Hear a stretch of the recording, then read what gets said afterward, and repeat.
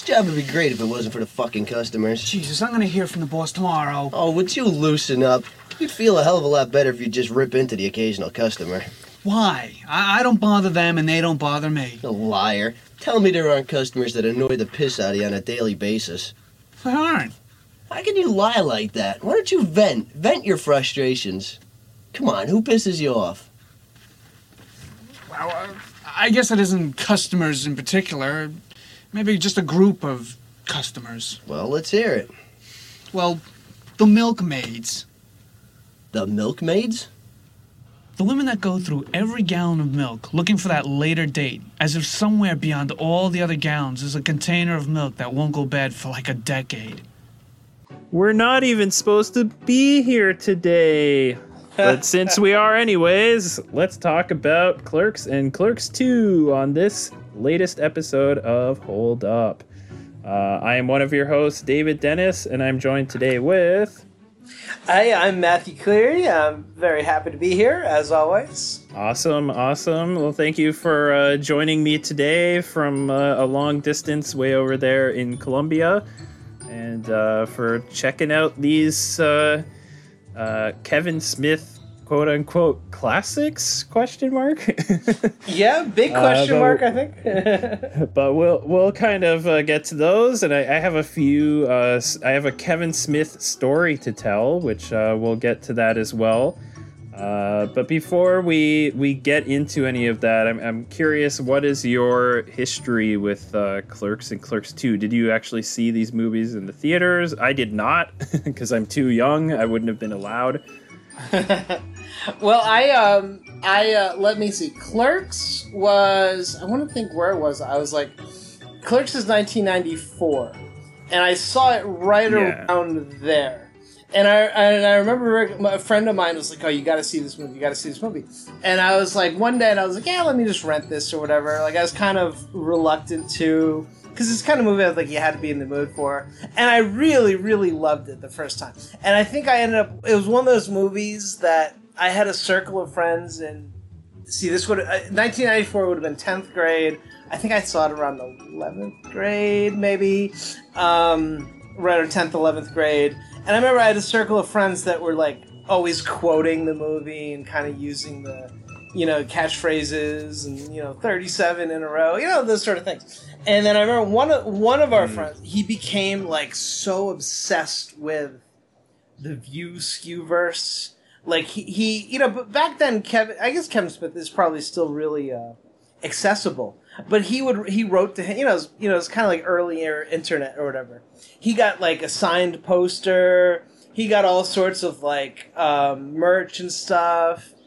And he really, he was the guy. He loved Mallrats. He loved Chasing Amy.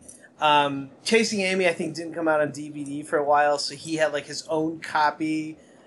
Oh no, he burned his own soundtracks because I guess there wasn't a Chasing Amy soundtrack. So he hunted down all these, all these like albums from I can't remember the Deltones or something was like featured prominently on that, and had some like other music, and and this is before you can get an easy MP3, pre Spotify, pre LimeWire. Yeah, he went and bought the CDs. This guy was obsessed with the Kevin Smith universe. And I think he never really left it, while the others of us within the circle were like, yeah, Clerks was great, Clerks was funny, these other movies aren't that great, and we kind of just kind of moved on. He never moved on. I haven't talked to him in years, but I'm pretty sure he's still Kevin Smith fan number one. But so anyway, Clerks, I saw it not in the theater. Clerks 2 I did see in the theater. And I think with that guy, I think he was the one that, I think we were still friends back then, and he was like, yeah, we gotta go see this. Kind of came full circle. I saw other Kevin Smith movies in the theater because of him. But that being said, I never saw Dogma. I thought it was kind of a silly premise. What was the other one? And I haven't seen... Red State, maybe? I saw Red State. I didn't like it, but Jersey Girl. I haven't seen Jersey Girl. Okay. I kind of like Jersey Girl. It's the underrated Kevin Smith movie. It's kind of the weird little black sheep, I guess, of the Kevin Smith movie family. A victim of the whole Ben Affleck romance sort of thing, you know. Yeah. People were more focused on that than they were on the actual quality of the movie, I think. But yeah, Jersey Girl isn't nearly as bad as people seem to say it is. Right. I've heard that before. But yeah, I have an interesting experience with Kevin Smith and with Clerks 2, and Clerks and Clerks 2. I mean, it's interesting that you mentioned him being so accessible because I actually met Kevin Smith sort of. Nice. So there was this place in Toronto called the Bloor Cinema that was on Bloor Street. It doesn't exist anymore. I think now it's called the Hot Docs Cinema, and they just show documentaries there. But at the back when I was in college, it was like a place where they would show like RoboCop and stuff like that for like a week. Like they would get old classic movies and show them along with like newer, more independent stuff. But they were having, because Kevin Smith, I don't know if he was filming a movie or just doing like a speaking tour or something, but they were doing like a Kevin Smith movie festival with him in attendance. And then after each movie, he would come up and do like a Q&A. So the first night they showed Clerks and Clerks II. So I decided to, because I was a budding young 20-year-old screenwriter, I decided to get up and ask Kevin Smith about the screenwriting process because he wrote Clerks when he was 21. So I asked him, like, how do you write a movie when you're 21 but not make it sound immature like you're a 21-year-old? And I think Clerks still kind of has that problem, which we'll get to that eventually anyways, definitely. After I'm done telling my story. But first he asked me, like, how old are you? And I said, well, I'm 20. And he said, well, there you go. You won't write a movie like a 21-year-old. You'll write a movie like a 20-year-old. And then he actually spent more time on my question than he did on anyone else's. He went into like a whole thing of like, in order to write better, you have to have more life experience, which is true. I agree with him. But that sort of descended into like, in order for me to have more life experience, I need to go sleep around and I need to try both men and women and I need to suck a dude's dick.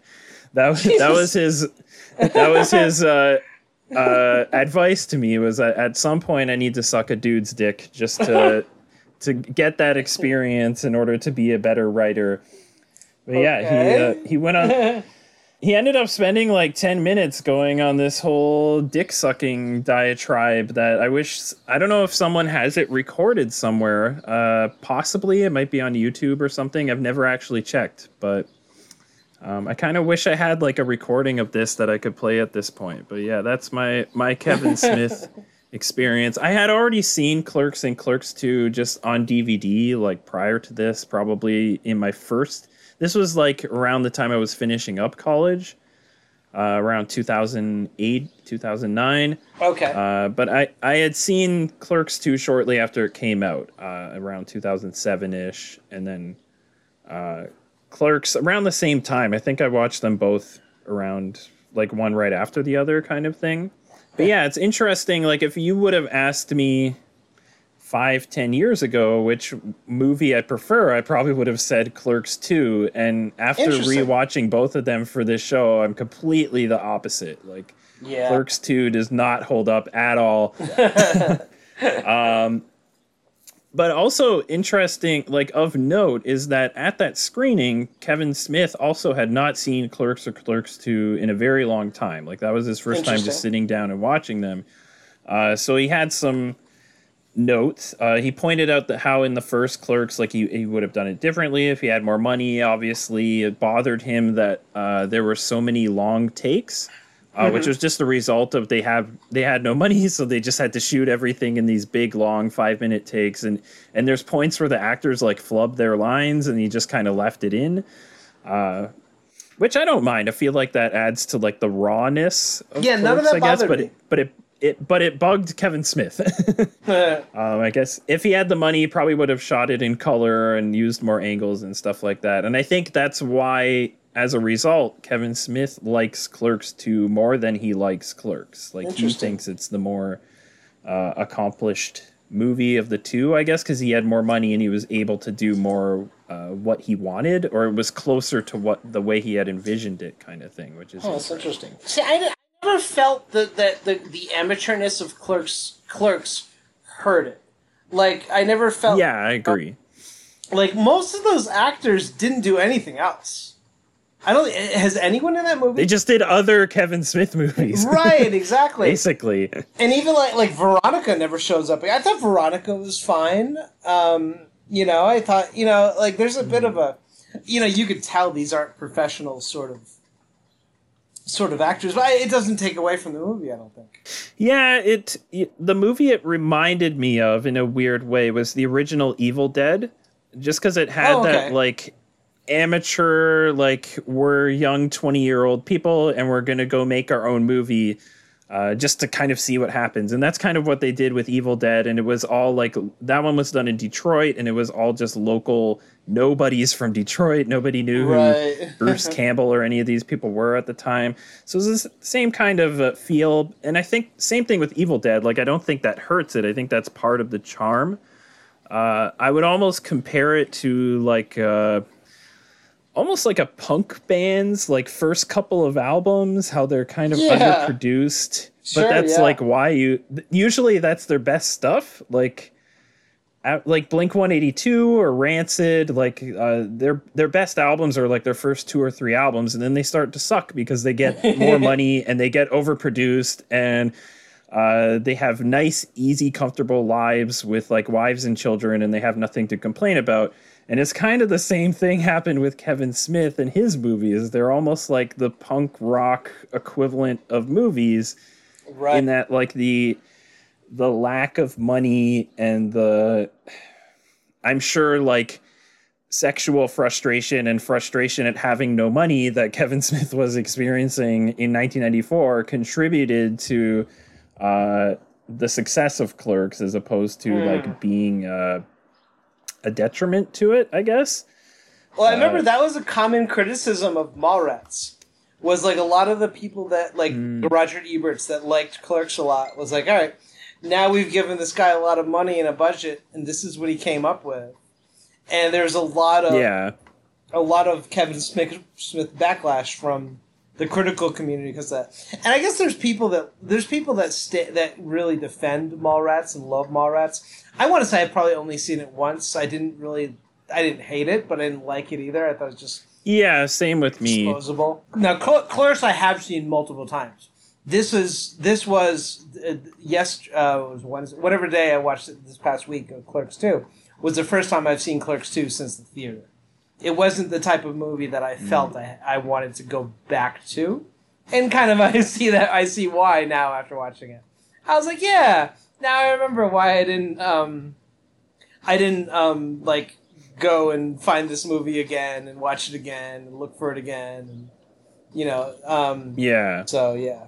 I think I had seen it, like, since that experience with Kevin Smith telling me to suck a dick. I had seen it one other time, I think, but it was with a group of friends, and it was at, like, a New Year's Eve party, and we were just looking for something to watch, and someone suggested Clerks 2. I don't know why not Clerks 1. We only watched Clerks 2, but it was fun. Like, it was a fun movie to watch with a group of like 20-somethings on New Year's Eve when we were all like half corked. So I wasn't really like, I wasn't there to criticize it or anything.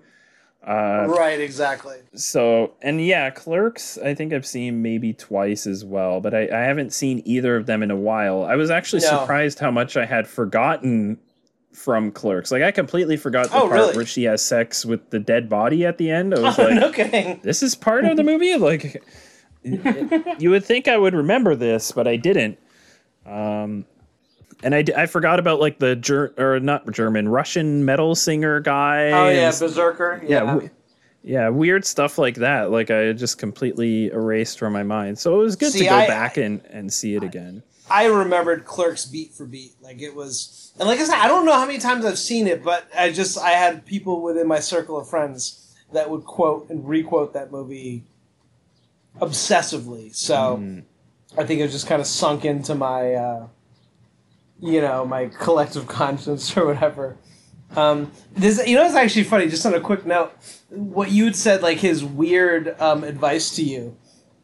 The friend of mine who was really into his stuff and was like always writing to View Askew, and like back then these guys were, this was even pre Mallrats when he was doing this. And I remember Kevin Smith had sent him like a signed promotional poster that was kind of weird.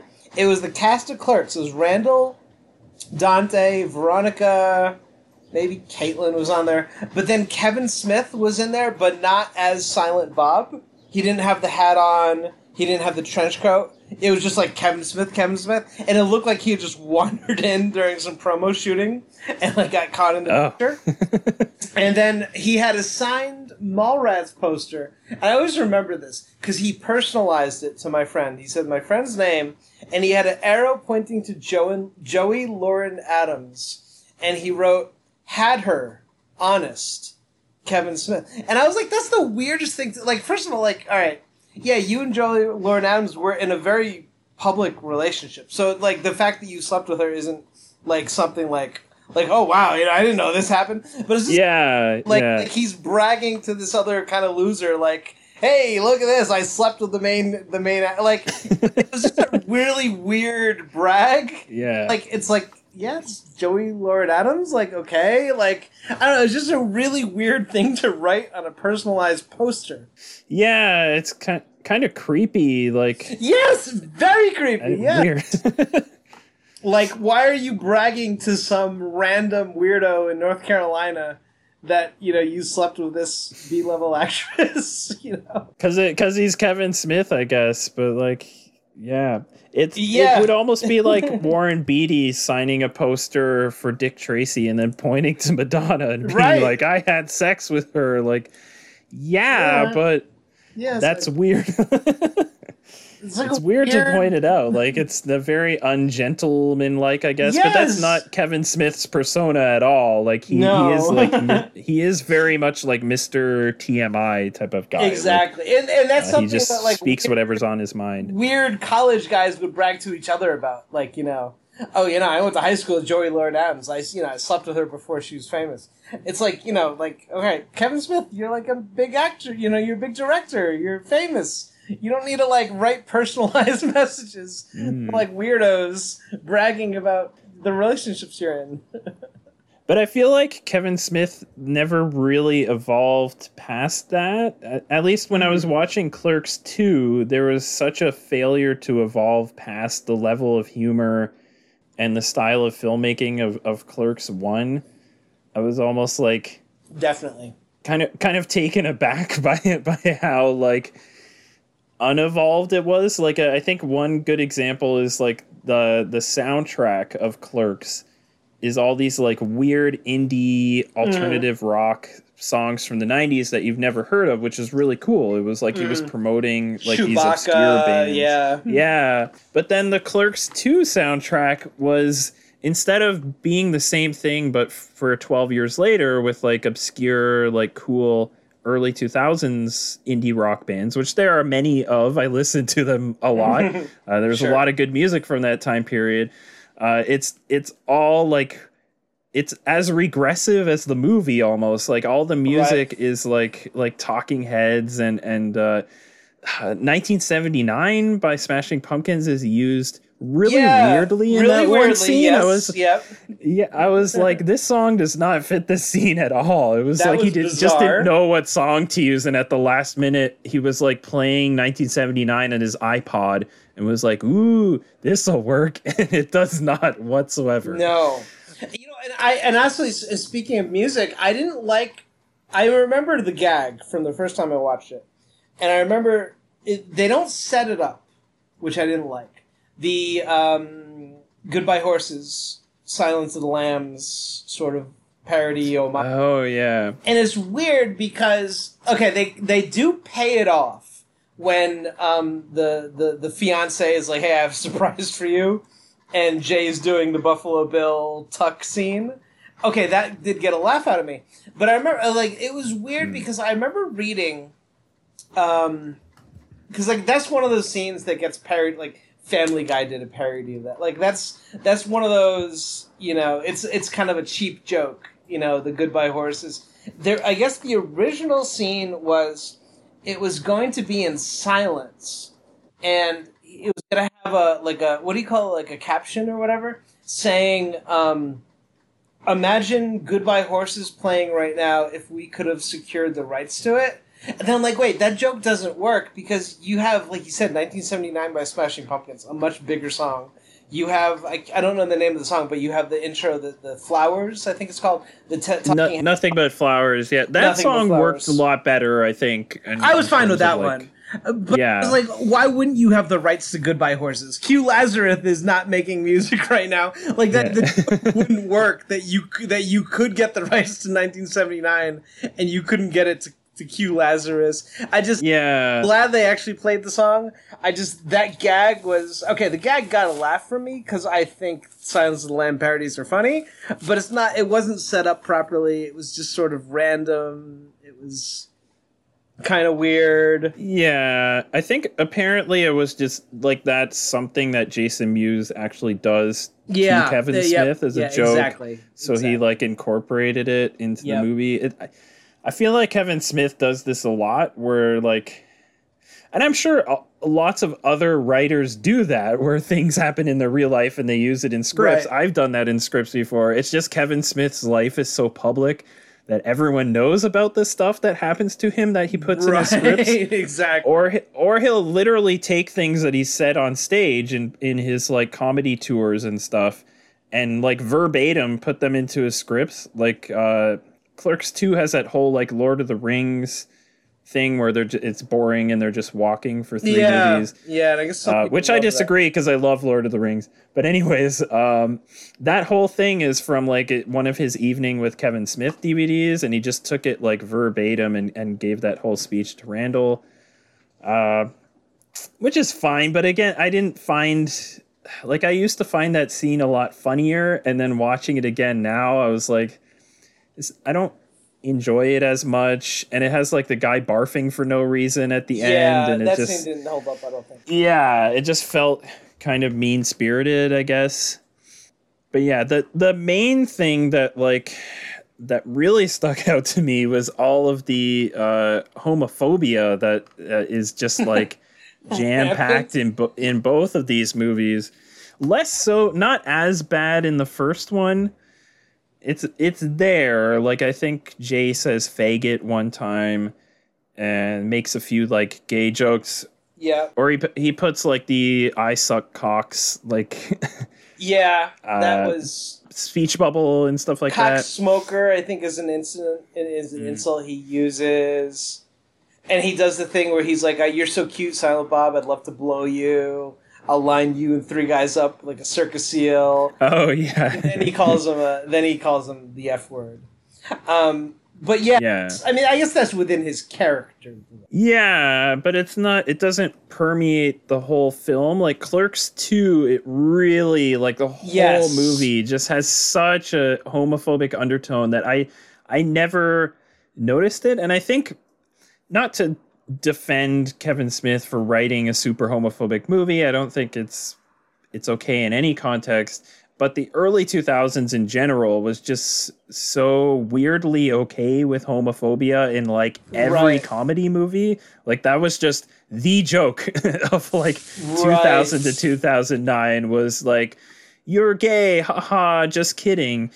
And there's so much of that in this movie, more so than I think even a lot of other movies that I would like.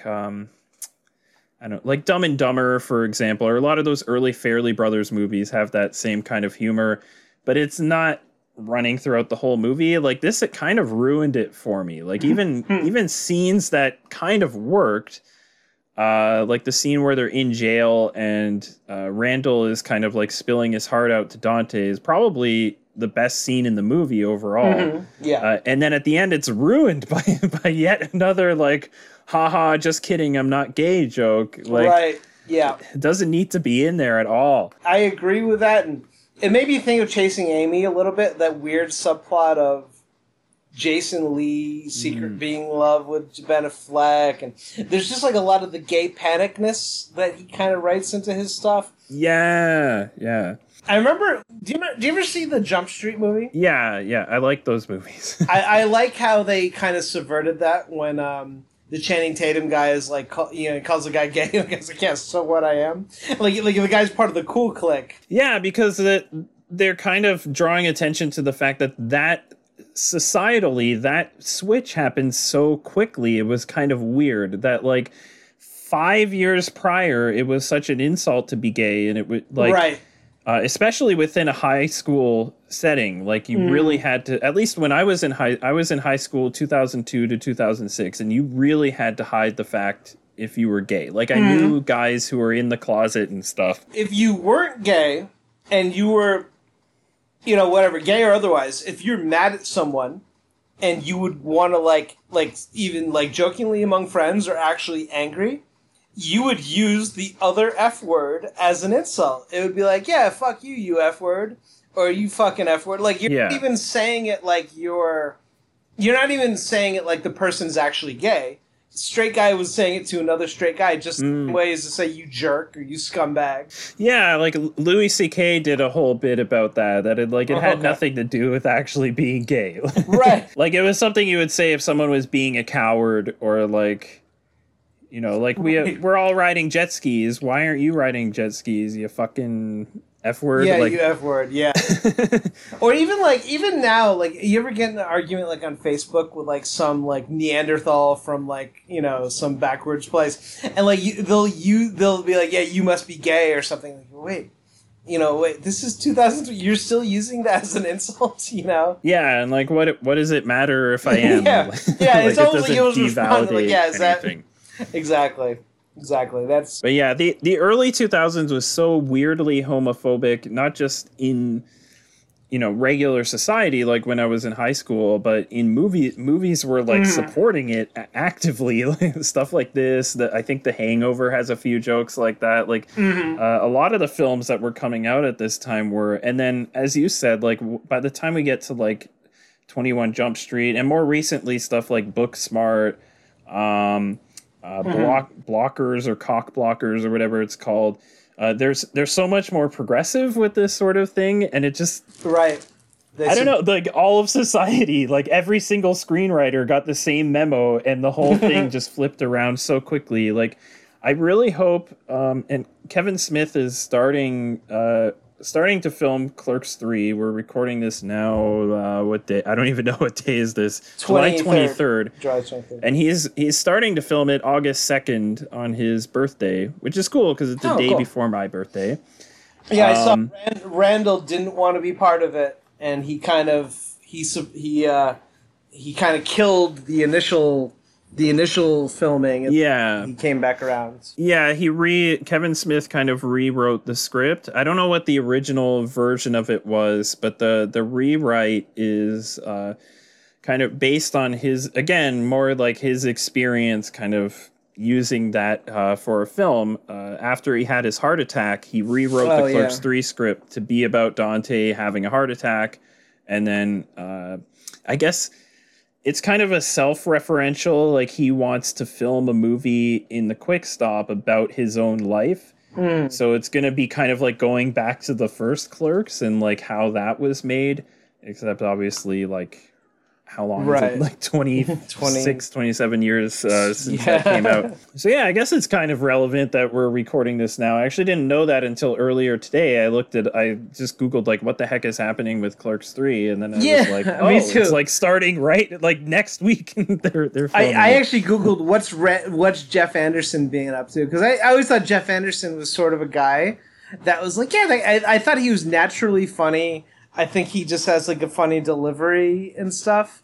And it's always kind of, but like it's, saying that, I remember friends of mine saying, oh, that Randall guy, like anytime he's holding a newspaper, it's obvious he's reading lines directly, printed into the paper. And I never really got that vibe, but I guess there's some backlash towards him as, I always thought he was the best actor of sort of the Yeah, four main I would characters. agree. And like no one in Clerks is perfect. Like I said, they all end up flubbing their lines, but it's hard to do a 5-minute scene with no cuts. Exactly. Like actors are used to, you do like 30 seconds and then you yell cut, and then they move the camera around and you do the next line kind of thing. It's not easy Clerks to do is it like that way. speeches. You know, it's like, here, let's have a long speech about Return of the Jedi. And then a long retort In one single wide shot. Yes, as well. exactly. Yeah. Not even like different angles, because they didn't have that much. Like they were trying to save film, basically. Like it was. Now you could just shoot it on your iPhone, even if you wanted digital, to, yeah, and you can shoot it from 100 different angles. Exactly. Whatever, just upload it to a hard drive. But back then, like, film was a precious commodity. Color film cost too much, and it would be too difficult to do the color timing between all the different shots. Exactly. So it's just easier to do it in black and white. But as you said earlier, I think the black and white and the everything being in one shot and the actors being kind of untrained and all that is just part of the film's charm. Yeah. I think if it was too refined, it would be more like Clerks 2, and I wouldn't like it as much. Which is interesting, because, okay, in Clerks 2, who are the real actors? Rosario Dawson, obviously, right? Is she the only real actor in that movie, though? I think so. Right? And like, I think the Mrs. Hicks, Emma, what's her name? I don't think she's Kevin Smith's wife, right? Yeah. Yeah. Now, Jennifer Schwalbach. Yes, I like Rosario Dawson a lot. I liked her a lot in the role. I know she's obviously, I think, and like I feel a lot of the time like it almost made me remember when I was watching Mare from Easton, where it's like you have Kate Winslet, who's maybe a top 3 actress of like all time. You know, she's definitely up there. She's in the conversation. And, you know, she's in this really good HBO show, but the characters she's acting against are all these sort of like Netflix series level and stuff like that. So there were several times in the watching that movie or watching that series where I felt like, wow, Kate Winslet is just like literally putting this other person on her back and kind of carrying them through the scene. And I felt that a lot with the Dante Rosario Dawson scenes where, you know, Dante's actor Brian O'Halloran, you know, I guess he's done more than Jeff Anderson's done. He's done more than Jason Mewes has done. But I mean, I don't think anyone would ever look at Brian O'Halloran and be like, "Ah, this guy's some thespian." You know, I mean, he's fine as Dante. I think he's better in Clerks than he is in Clerks 2. Part of the reason he looks a lot better. That man is. Yeah, neither of them aged well. It'll be interesting to see Clerks 3. There'll be even more chud. They keep calling each other chuds. Yeah. I mean, there'll be definite Dawson, chuds by the time the third one comes out. But I definitely felt Rosario Dawson carrying those scenes and doing a very good job of it. And also, like, Rosario Dawson to me is one of the most beautiful women in the world. And the fact that she made a romance between her and Dante believable, I gotta say, and that's not like a hot take. Kevin Smith has said the same. Like, you know, the fact that she made it believable that this woman would have any feelings at all for stupid Dante is pretty amazing. Yeah, true. But it reminded me of it reminded me a little of a Wet Hot American Summer, where like Paul Rudd looks like Paul Rudd, and like all the like Amy Poehler, all the like the major, like the people who kind of became famous after Wet Hot American Summer still look the same like they looked when Wet Hot American Summer came out. But Coop, he looks like he ate 3 Coops. He was this completely bloated. He was actually in Search Party. I hadn't seen it. I was like, hey, that actor looks familiar. It was Coop. But like he was one of the he's been very active in Hollywood. He's been writing, he's been producing, he's been directing. But of all the Wet Hot American Summer cast, he did not look like he looked like, 20 years ago, however long the Netflix sequels and prequels came out. So it was just like, wow. But like Dante and Jeff Anderson were the same way. Brian Holland, they got bloated. They look terrible because they're like good-looking guys within Clerks. You know, in Clerks, I could kind of look at Dante and be like, yeah, I can see why Veronica and Caitlin like this guy. But yeah, Clerks too. I was like, what's wrong with this guy? He looks. No, yeah, they look like they've been choking down a few too many of those big cow tipper burgers in their free time. Oh yeah, he just looks. But yeah, it's the same.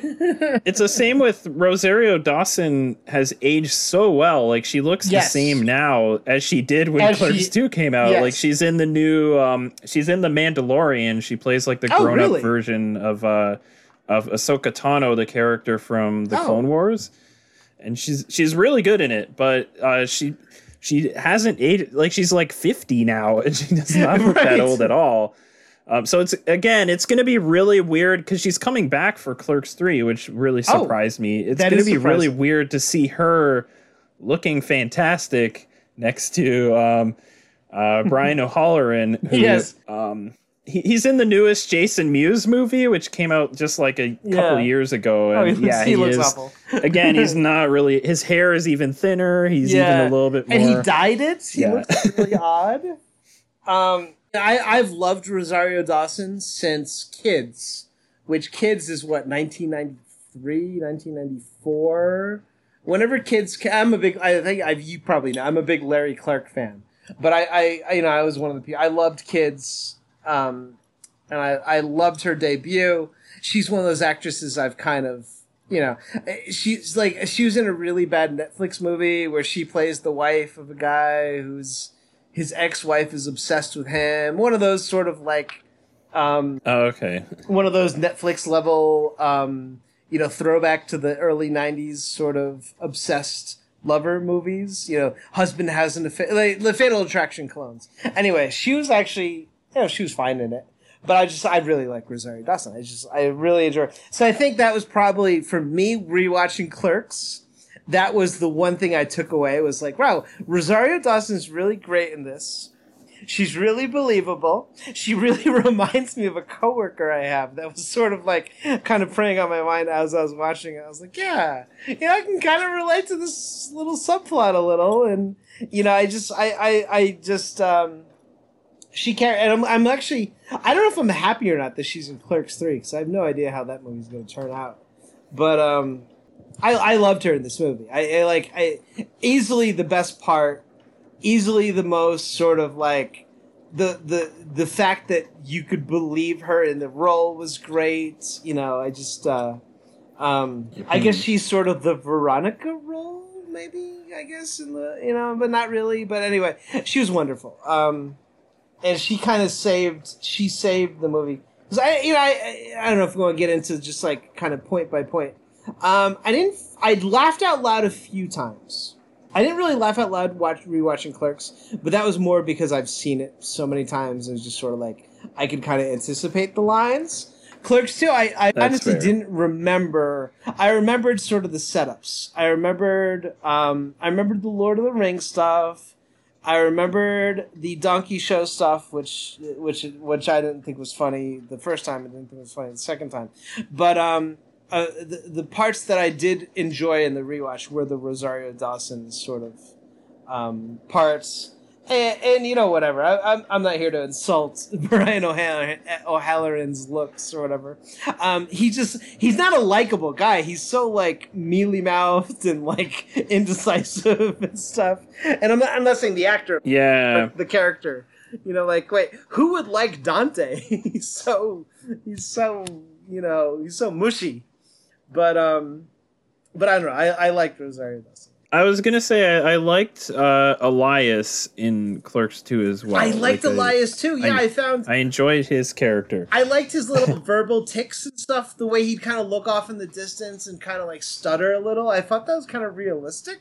Especially like since I grew up in that like youth group evangelical Christian kind of environment. Yeah.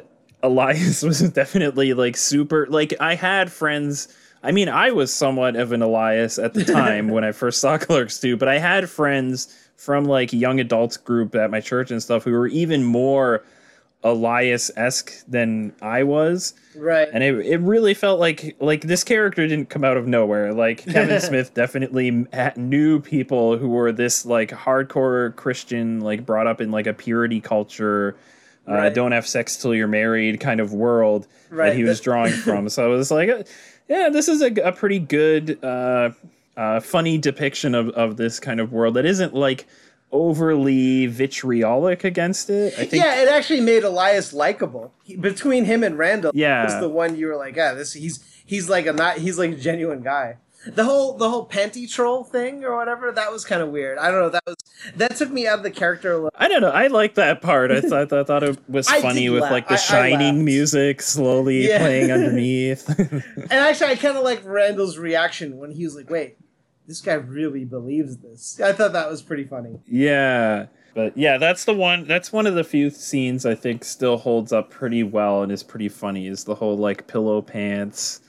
And then Lister Fiend. Lister Fiend, It's Lister Fiend, her mouth troll, isn't he? So yeah, that part was one of the few parts that still definitely got a laugh out of me. So yeah, I hope he comes back for Clerks 3. I haven't read anything about. I liked his performance. Otherwise, but I was gonna say I feel like that's a chance for Kevin Smith to make up for all the homophobia. Make either Randall or Elias come out as gay in the next movie and deal with that. Do something around that. Isn't Randall sort of like what's the guy from Always Sunny? Mac. Oh, Mac? Yeah. Right? Because he has Randall's never had a love interest. He watches pornography as an observer as opposed to being turned on by it. He just likes... Yeah, with girls with dicks and stuff. Yeah, he just likes watching girls with donkeys. He just likes watching weird, sick stuff. Not because it turns him on, but just because it, piques his curiosity. He has almost an asexual vibe. Because remember when Emma flashed him? He was, grossed out by it and stuff, so... I'd be okay with him in the next one, coming out as asexual or even pansexual kind of thing. Yeah. Even if him and Elias were to hook up, great, go for it. I think that would be hilarious and kind of a cool idea. That reminds me of something. This is something that kind of hit my notes. Okay, Dante's 22 in Clerks 1.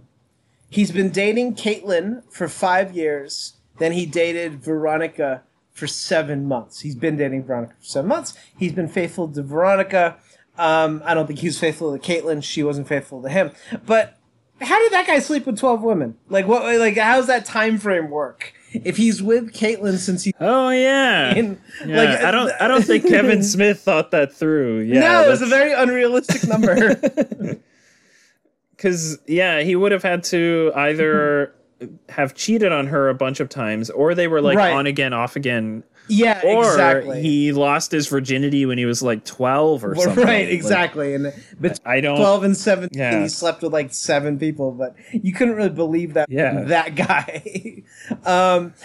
No, yeah. That's one thing about Kevin Smith. Looking back at sort of the insecurity the Ben Affleck character has in Chasing Amy, and that whole how many people have you slept with, how many people have you given blowjobs, that's something I don't know. I'm in my 40s now. I that's something that's so far removed from me where it's I would ever care if a girl I was dating slept with 15 or 25 or 35 people.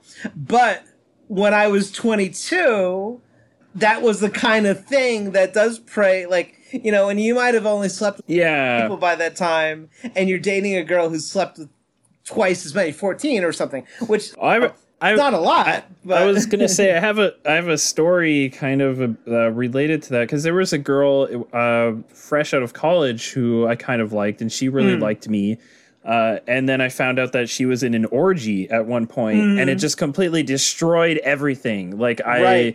I got really weird about it, and then she was really insulted because I got really weird about it, and then it just ruined my chances with her. So Yeah, I get it, and it's all throughout Clerks is like that sense that Kevin Smith isn't that sexually experienced. He's Yes. weirded out by he was raised Catholic, so I think he was a little bit of an Elias himself. Yeah. So there's a little bit of like that repression, and then that repression comes out in like the locker room. Like Yes. vulgarity of the way that the characters talk to kind of overcompensate for like. It's like the way people haven't had that much sex. It's like all they talk about until you actually do it. And you're like, oh, well, it's not the be all end all of humanity. Now I want to talk about movies or whatever. There's a lot of that running through Clerks. And it's the same thing with me. Like, I think now if I found out that a girl I was dating sucked 37 dicks, I'd be like, I wouldn't care. Cool. Was it all in a row? Because tell me about it. That's interesting. Like, that would not be and I guess I've seen in interviews around the Chasing Amy time that was very personal. I guess he had I don't know if he was talking about Joey Lauren Adams or someone else, but anyway, he was in a relationship where the girl was a lot more experienced with him, the woman was a lot more experienced than him, and had a few threesomes in her past and stuff like that. And he was completely insecure about it. And like the way the Ben Affleck character acts in that movie, and the way Dante acts to Veronica, and to a lesser extent to Caitlin. And I do remember like being in, I don't know, Chasing Amy's like 96 or so, 97, 98, something like that. And I remember in that sort of situation, being in like a sophomore in college and maybe only having, and I don't want to go too much in my personal life, but like going, being with a handful of women at that time and dating girls who'd been like, like, oh yeah, my senior year of school, whatever. I was in college. Everyone's coming from different high schools. I remember going out with girls and, having conversations like that. We're like, yeah, my senior year of college, me and my girlfriend and, hooked up with her boyfriend or something, and being kind of like insecure about that. But then after having experienced that sort of thing myself, and like, then it's like, yeah, whatever, so, it's like, and now it's funny because, and again, not to go too into my personal stuff, my girlfriend always like my girlfriend is sort of like the Ben Affleck character now, because she's the one who's like more insecure about my, because she's the inexperienced one in their relationship. But yeah, it's like, so like I can understand, like I understand that, but if I watch that now, there's nothing I can, what I mean? Like my 21, 22, 18, 19, 23-year-old self was like, yeah, the guy, I get the Ben Affleck character. I get the Dante character. Now I'm like, yeah, whatever. Dante's like 40 now. Like, why is he so still hung up on like ass to mouth or whatever? Yeah. It's again like the stuff that kind of worked in Clerks 1 because they're like 20 and they're immature doesn't quite work in Clerks 2. And I think that brings up an interesting point that I noticed, which is like the theme of Clerks 1 is kind of like the inability to move on and the inability to kind of accept other people for the way they are. But it's like a cautionary tale. Like Dante isn't able to accept Veronica, and he isn't able to move on from his crappy job. And it just kind of, it has that Empire Strikes Back ending that it sort of predicates or like sets up earlier when they're talking about the Empire Strikes Back. And it does kind of have a downer ending. Like it just ends with him and Randall arguing, and then they sort of make up at the end and it just sort of ends. As opposed to Clerks 2, which is less of a cautionary tale and more like celebrating mediocrity. It's weird. Like it's almost like being okay with not moving forward in your life instead of like cautioning people like you should move away from this crappy job. It's like, no, do the crappy job forever. Like I just like thematically Clerks 2 just felt really weird to me. I was like, what is this movie about? Like I feel like Kevin Smith could have fixed it if he kind of flipped the roles around. Like if the one girlfriend, instead of being like, come with me to Florida, I'm moving away, and then the other girlfriend was like, stay here with me because I'm going to keep working this job. If it had been the opposite, like the if the Rosario Dawson character was the one who was moving to Florida, and then he had to like kind of decide to go with her and move ahead with his life, and then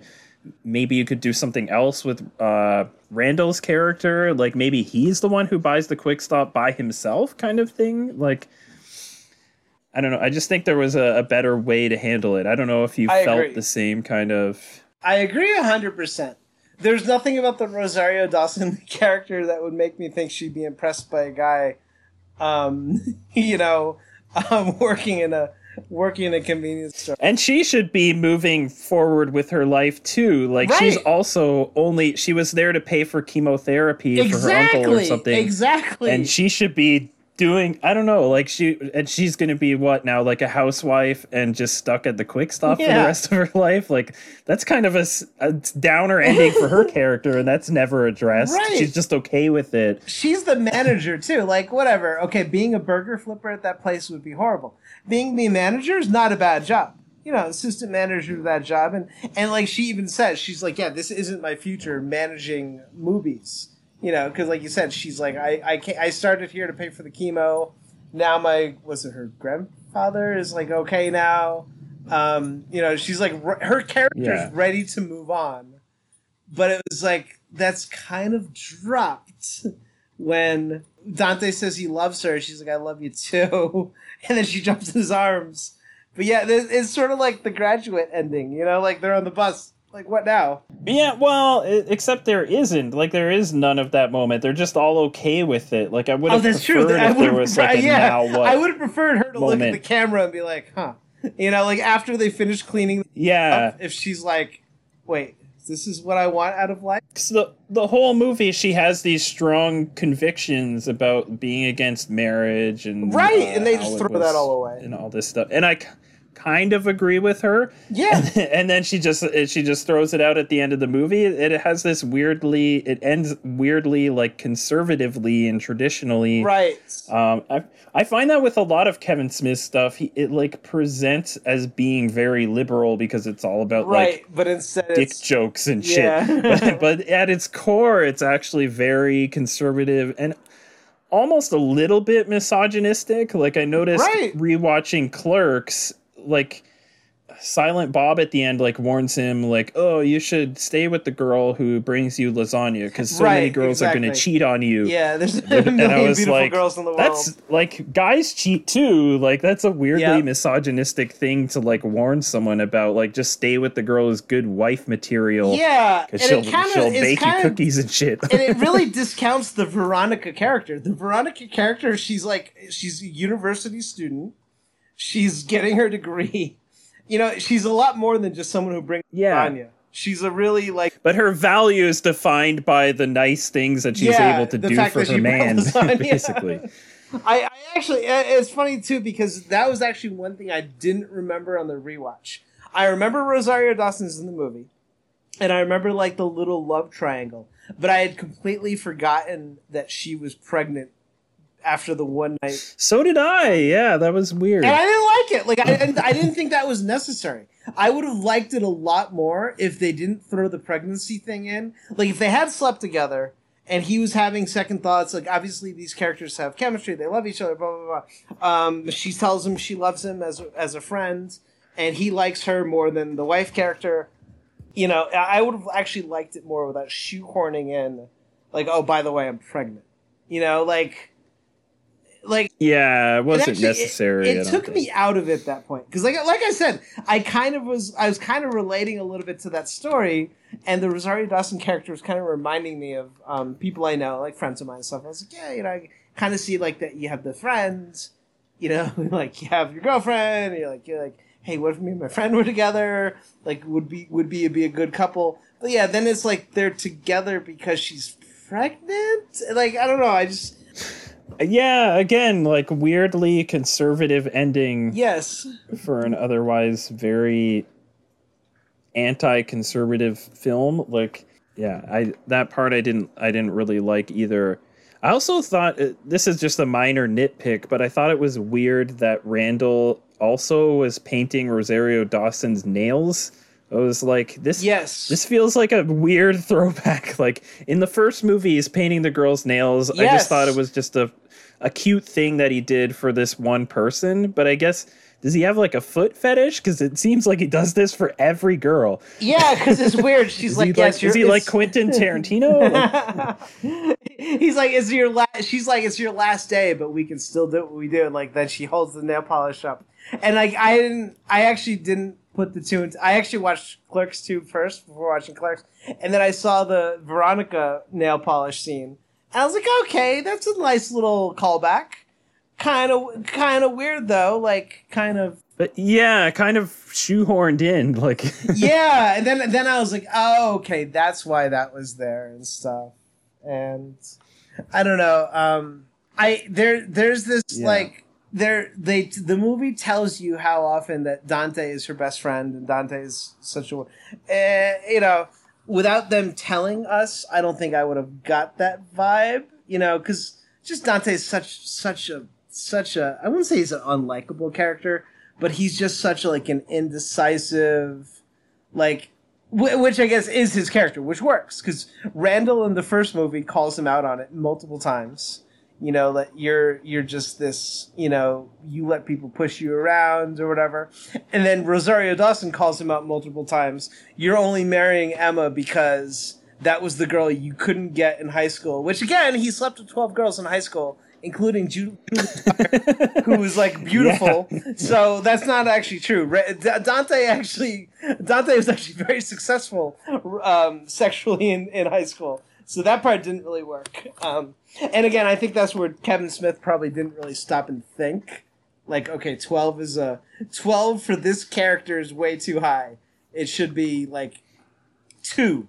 Kate, Veronica, and his third should have been his wife, and his fourth should have been Rosario Dawson. That would have been a more realistic. But yeah, because like her whole thing was like, you're only with Emma because she reminds you of the girls you couldn't get in high school, and she's with you because now that she's been with all like the popular handsome guys, she realizes she wants to be with like the guy who actually treats her nicely, which, that's not really Dante. That's but that's a kind of Kevin Smith writing. Yeah, like that's kind of the way that I thought the world worked, again, when I was like 21, 22, and I had no experience, and I thought that all girls were rejecting me because I was too nice. Right. Which is a huge problem with a lot of guys on the internet.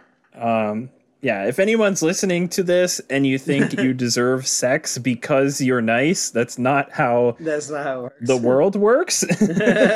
That's not, you should do nice things just to be nice. Like, you shouldn't do it and then expect the person to go out with you just simply because you're a nice person. Right. Eventually, if you are a nice person, people will go out with you because you are nice. Like, they'll recognize that quality in you, kind of thing.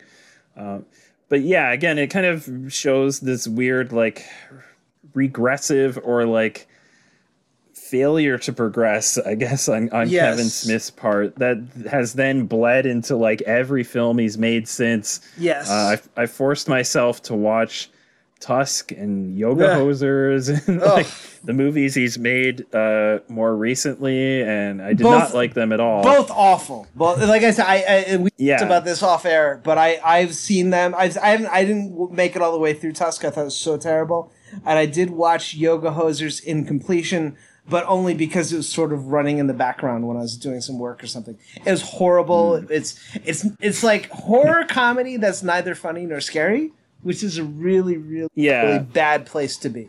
Like, have you seen Slither by James Gunn? Yeah, I like Slither. I love Slither. James Gunn does horror comedy well. He's a good, him or like Sam Raimi is a good example. Like, these are people who are capable of actually doing both.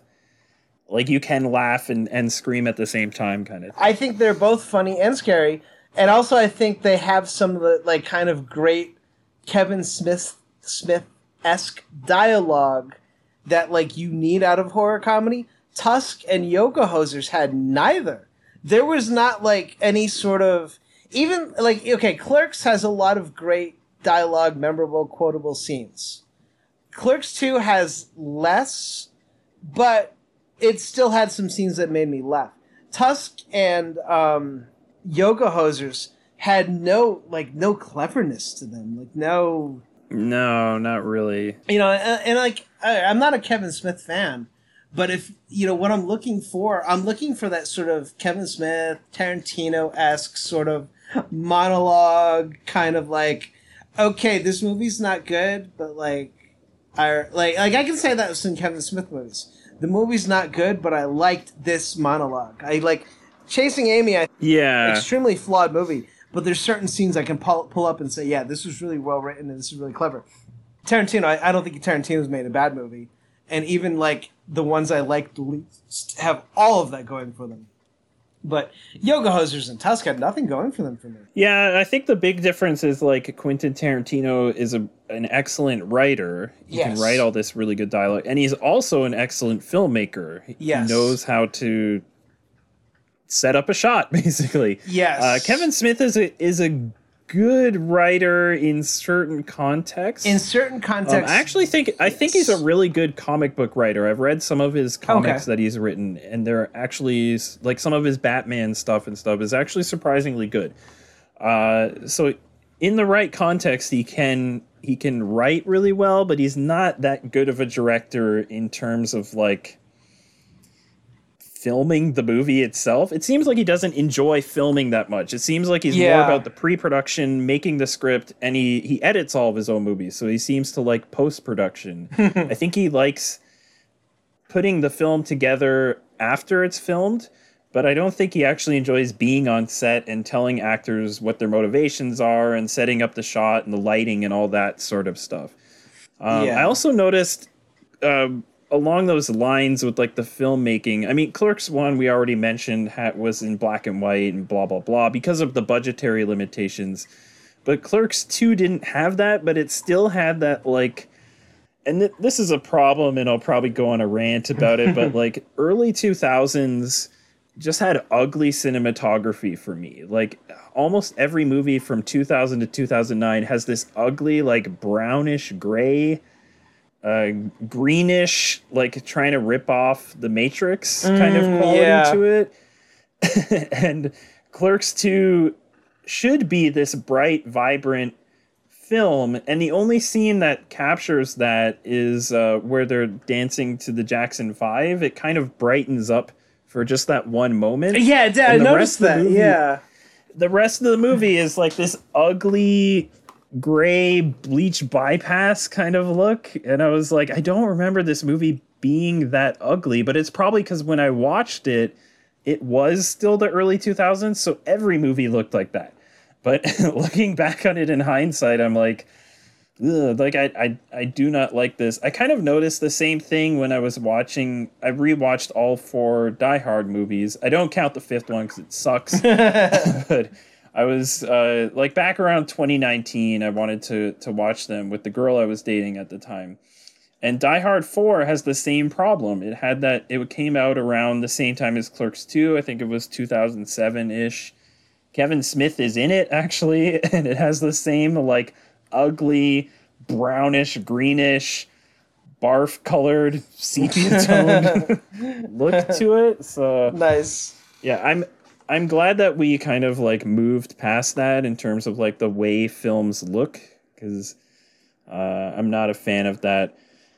I did notice that like he does, like Kevin Smith did experiment with a few different techniques. There's more crane shots in Clerks 2. There's like an overhead shot of them walking out of the store. And like when Dante finds out that Rosario Dawson is pregnant, it does like that weird camera rotating around him and Randall. And then it like cuts back and it's rotating the opposite way. But it was kind of like semi-nauseating. Right. I think they did that a lot in the Ocean's 11 movies, and it works a lot better in those. In here, I was just kind of distracted by it. I don't know. Did you notice like the filmmaking aspects, I guess, at all of these two movies, or how they kind of juxtaposed against each other? Yeah. Like actually, I was thinking that too, because the black and white works a lot in Clerks. Because Clerks 2 is not an attractive looking movie. No. Like the skin tone alone of like Dante and Randall is really just, they have like a really awful purplish pinkish color to them. Like it's just like they're, I don't know, it just kind of has that like harsh look of, just like a harsh look, I guess, for lack of. Yeah, it looks like it's just one light being pointed right at them. Exactly. Instead of like having, how like normally there's like a key light and a fill light and a backlight. Right. And blah, blah, blah. This just looked like it looked like everything was lit with really bright sunlight. And then in post-production, they tried to do some color grading. And it just like, it looked like they had like razor burn or something. They had just like a really horrible skin tone. I don't know. I had a lot of that. That was one thing I want to say though. The Clerks version that I saw, I assume it must have been Clerks X, because we talked a little bit about this before the show. It had the animated funeral scene, which is 10 minutes of my life I wish I had back. It didn't add to the scene. I did tell you off air. I think the scene is fine as like a standalone. It doesn't fit within the hour and 40-minute movie. It's like that. Because it's just not funny. Like there's a Dogma reference in there. There's an Alyssa Jones reference. There's a wall. Like you can tell it's just written for fan service and to like expand the universe or whatever. Which is fine, but like do that, like release that on the View Askew site or something. It wasn't funny. I think that scene is from the Clerks animated series. Oh, okay. If I'm not mistaken, which I've only seen Clerks animated once, but I really liked it. Interesting. I think I like the Clerks animated series more than I like Clerks 2 now, actually, from what I remember of it. I like you. I have a friend who's a lot more into Kevin Smith than I am, but he quotes the Clerks animated series, I think, more than he quotes actual Clerks. Like he watches that series like at least once a year. I mean, it's only 6 episodes, so it's. I was about to ask that. How long of a run? It's like 3 hours for the entire series. It's not very long, and it is very. It has a lot of bizarre, weird, self-referential humor, which is what I think was kind of showing up in that scene. Yes. But yeah, it wouldn't work within. It would be really jarring. I just watched regular Clerks, but I could imagine that scene within Clerks. All of a sudden, it's in color and they're animated. It would be so jarring. I had to turn it off for a second because I thought I had like a weird copy or something that was gonna like maybe they only had the first hour of actual Clerks and then it switched to the animated series. Like I was like kind of worried like it was something like that. But no, then I kind of did a little research. I was like, okay, he originally wrote that scene. But they didn't have the budget to do another location, and so they cut it out. And, I guess if I was watching Clerks for the first time, it would have been jarring just to go into anime. And I'd probably, if I was watching it for the first time, I'd be like, wait, who's Alyssa Jones? Who are the Ben Affleck and Matt Damon angel characters? Like, I don't get it.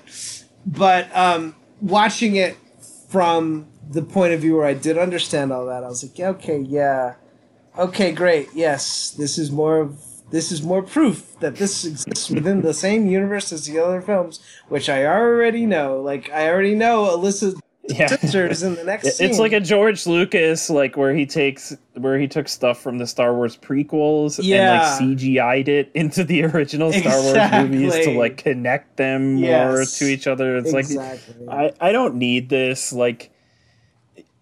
You should have done the opposite. Like the stuff from the original series more of it should have been in the prequels instead of having to like retcon and change the movie that already came out. I'm not a fan of that sort of thing.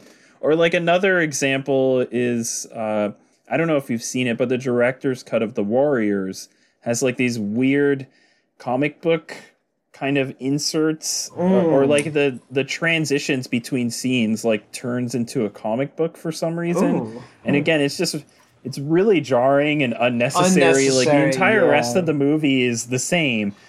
I love that. I guess the director just that's what he wanted originally, was for there to be like a comic book type of thing in the opening scene. Walter Hill, right? Was the director. Yeah, he's great. And it's the same thing. It's like a George Lucas type of thing where you can't find the original version of the Warriors anywhere. Yeah. But luckily, you can at least find Clerks' original version. You don't have to watch Clerk X. So I think, and I've never seen Clerks X, so it's interesting that that's the version you found. Yeah, and the interesting thing is, I like after I do a little research, like I look like there's like I guess it's 12 minutes longer, but like 10 minutes is that scene alone. It was an overly long scene too. It just kept on going. But I looked at what the other differences were. It was like, 19 seconds of Dante looking longer at this, bag of potato chips. It's just like tiny little differences like that. So it wasn't like there's nothing else of, and then of course, not to jump. I guess you must be aware of the original ending where Dante gets killed, right? Yeah, I think was that how, like, did he ever film that, or was that just how it was scripted? Yeah, you can find it on YouTube, and you can download that version. It's called like Clerks First Take or something. It's a little bit more raw overall, but again, it's like 3 seconds here, 4 seconds here. But the big difference is after Randall says you're closed, someone else comes in. And he's like, hey, sorry, we're closed. And then, like, it's a close-up of him. He looks scared. And then he's shot, and then he falls. And the guy, like, takes the money out the register and runs away. And then, like, no music. Fade to black.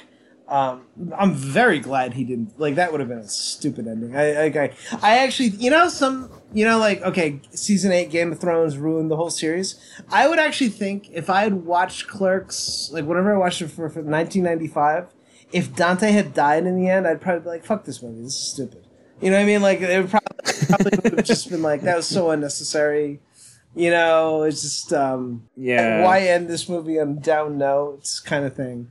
So, I'm really glad he didn't go ahead. It's already kind of a downer ending, like I said. Yeah. Because he's so unable to move forward in his life. Mm-hmm. I kind of get why he would have wanted to kill him. I think he's kind of doing a thing where, like, it's a cautionary tale. Like he's not moving forward. He's cheated on the one girl or going to cheat on the one girl with the other girl, and then his comeuppance is that he just dies at the end. Right.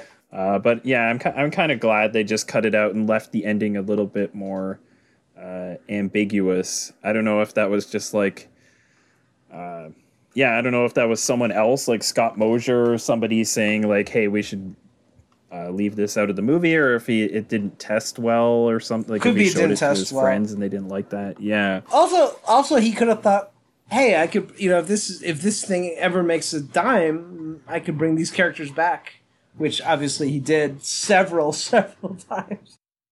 Dante Hicks has been in a lot of movies.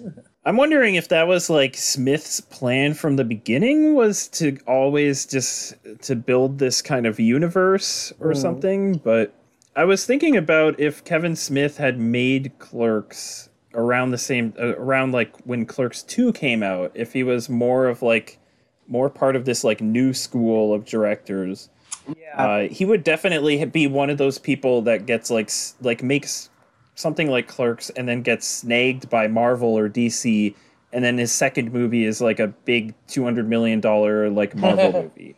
That seems to be the thing now, is like these people make like one small independent movie that nobody sees, but it's really good and it reviews really well, and then Marvel says, here, I'll give you $300 million. Yeah. And you don't worry about the fight scenes and all that sort of stuff. We'll take care of it. Just like worry about directing the actors and that sort of thing, because it's easier. They can, if you have an established director, you can't control them as much. They're going to want to kind of, they know what their creative vision is at that point. Right. They're going to want to do that. But these young guys, they're just eager for work. So I feel like Kevin Smith would have become one of these types of directors, but instead, since it was the 90s and we didn't really have any superhero movies except for those like Tim Burton Batman movies that we already talked about. Right.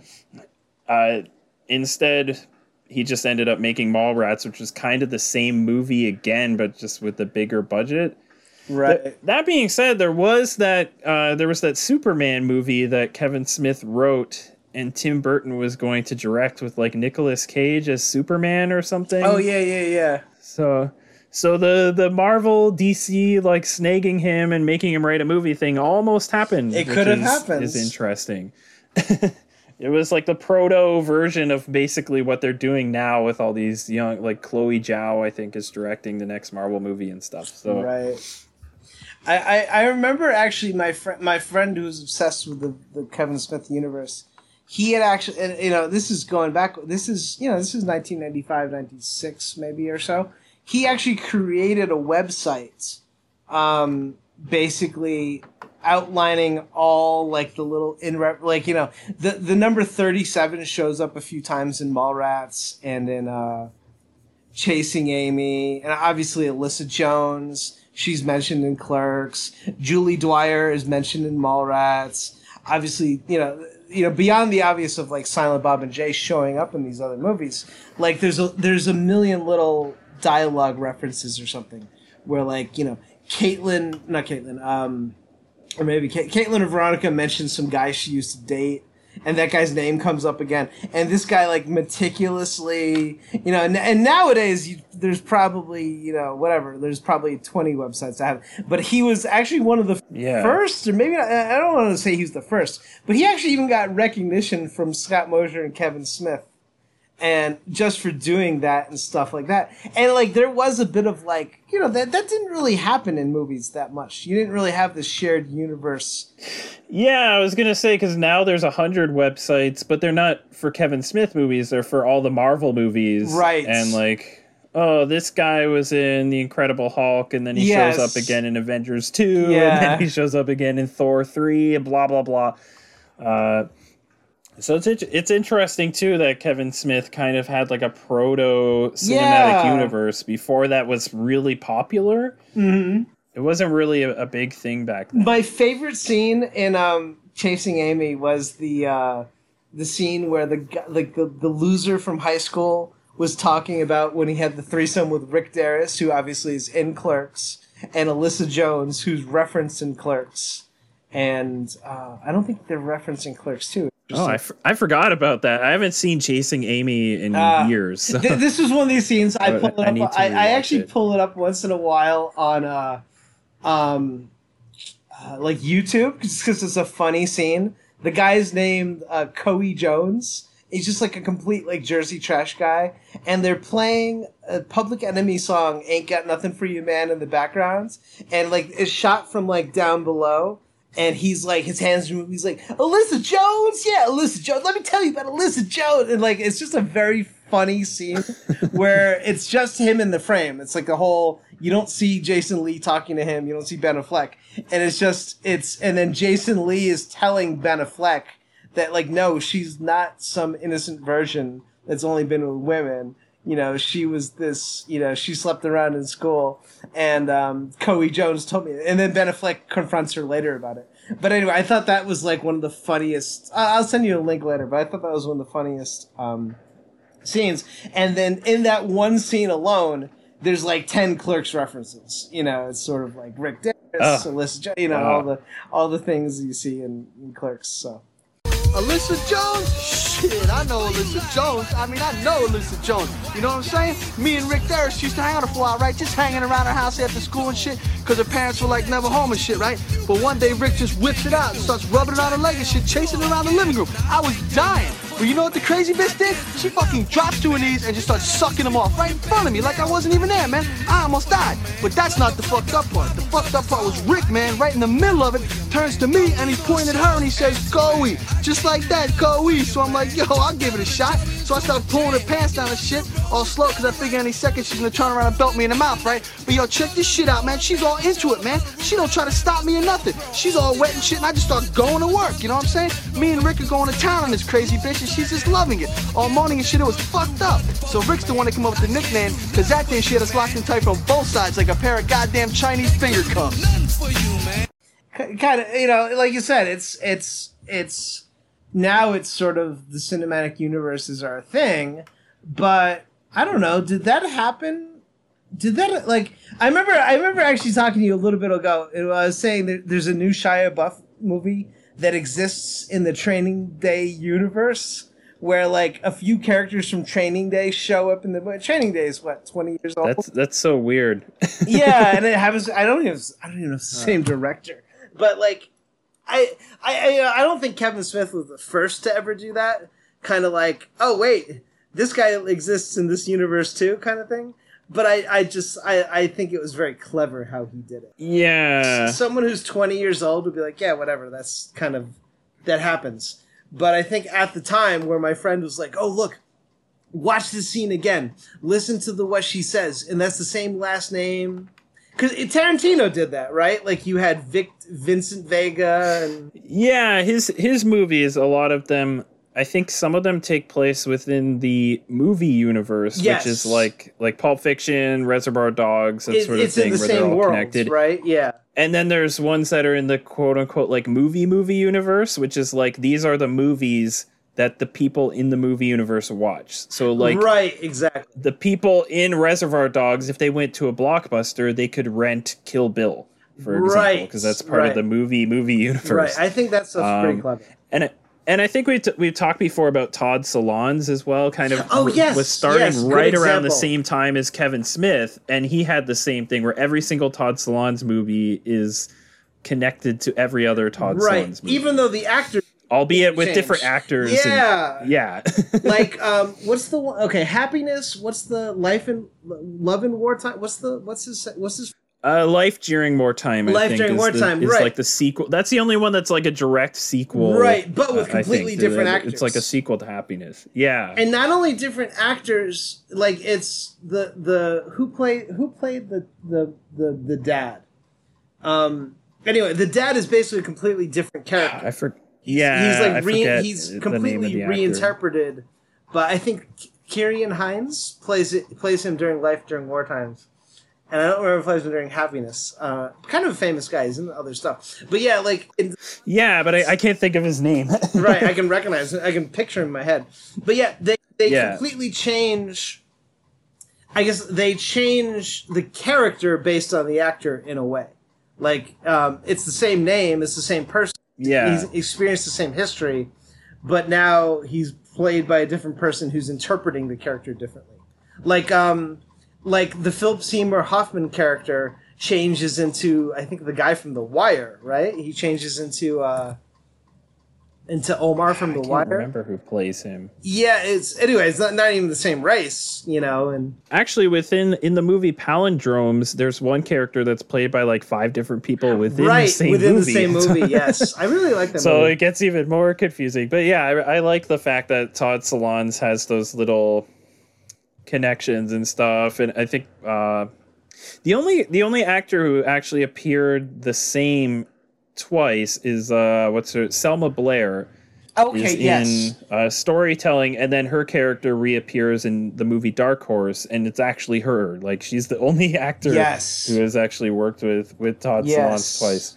Yeah, because doesn't Wiener Girl die, right? Or something? Yeah, I don't understand the continuity of his films, but yeah, Dawn Wiener at the beginning of Dark Horse is dead, but then in Wiener Dog, she's alive again because she's one of the main characters in it. It's not Heather. It makes no sense. I can't remember. Is it Heather Maserato again, or whatever her name is, or is it a new actress? No, I don't remember who plays her in Wiener Dog. I should watch that. I've seen, I think, all of his movies except for that one. And I really liked Wiener Dog. It was better than like the 3 movies that led up to it. Yeah. I know we're getting away from Kevin Smith now, but I'm a big time. Yeah. I like talking about Todd Solondz with you because most people have not sat down to watch all of his movies. So I would say if you've listened this far and you are a Kevin Smith fan and you like that kind of thing where the movies are connected to each other and you have not watched Todd Solondz films yet, he's like the grown-up, darker version of Kevin Smith. I think everyone should watch Todd Solondz movies. I would love Todd Solondz and Wes Anderson to become more popular. Yeah.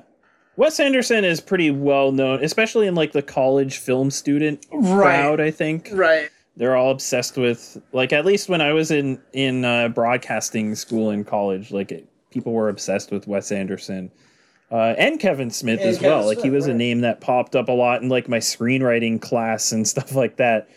But nobody ever talked about Todd Solondz. No. Like, I just sort of found out about him almost by accident. I think one of my friends was obsessed with Welcome to the Dollhouse, so I watched that first, and then I slowly started to get into his other stuff. But yeah, I saw Welcome to the Dollhouse in a theater in college. I don't know, 1998. Oh, interesting. 97. And I was like, holy cow, I love this movie. Like, this is like the movie, like I haven't seen something like this before. So then I went into his stuff a little bit deeper afterwards. Yeah, his films make you feel very uncomfortable. Yes. I would say. Yes. But like in a good way? In a good way, yeah. In a challenging good way, not like in a soft kind of grimy way. So yeah, I guess I don't know. I feel like I've said everything that I thought of when I was rewatching Clerks and Clerks II. I enjoyed my rewatches, you know, I agree with you as far as Clerks II.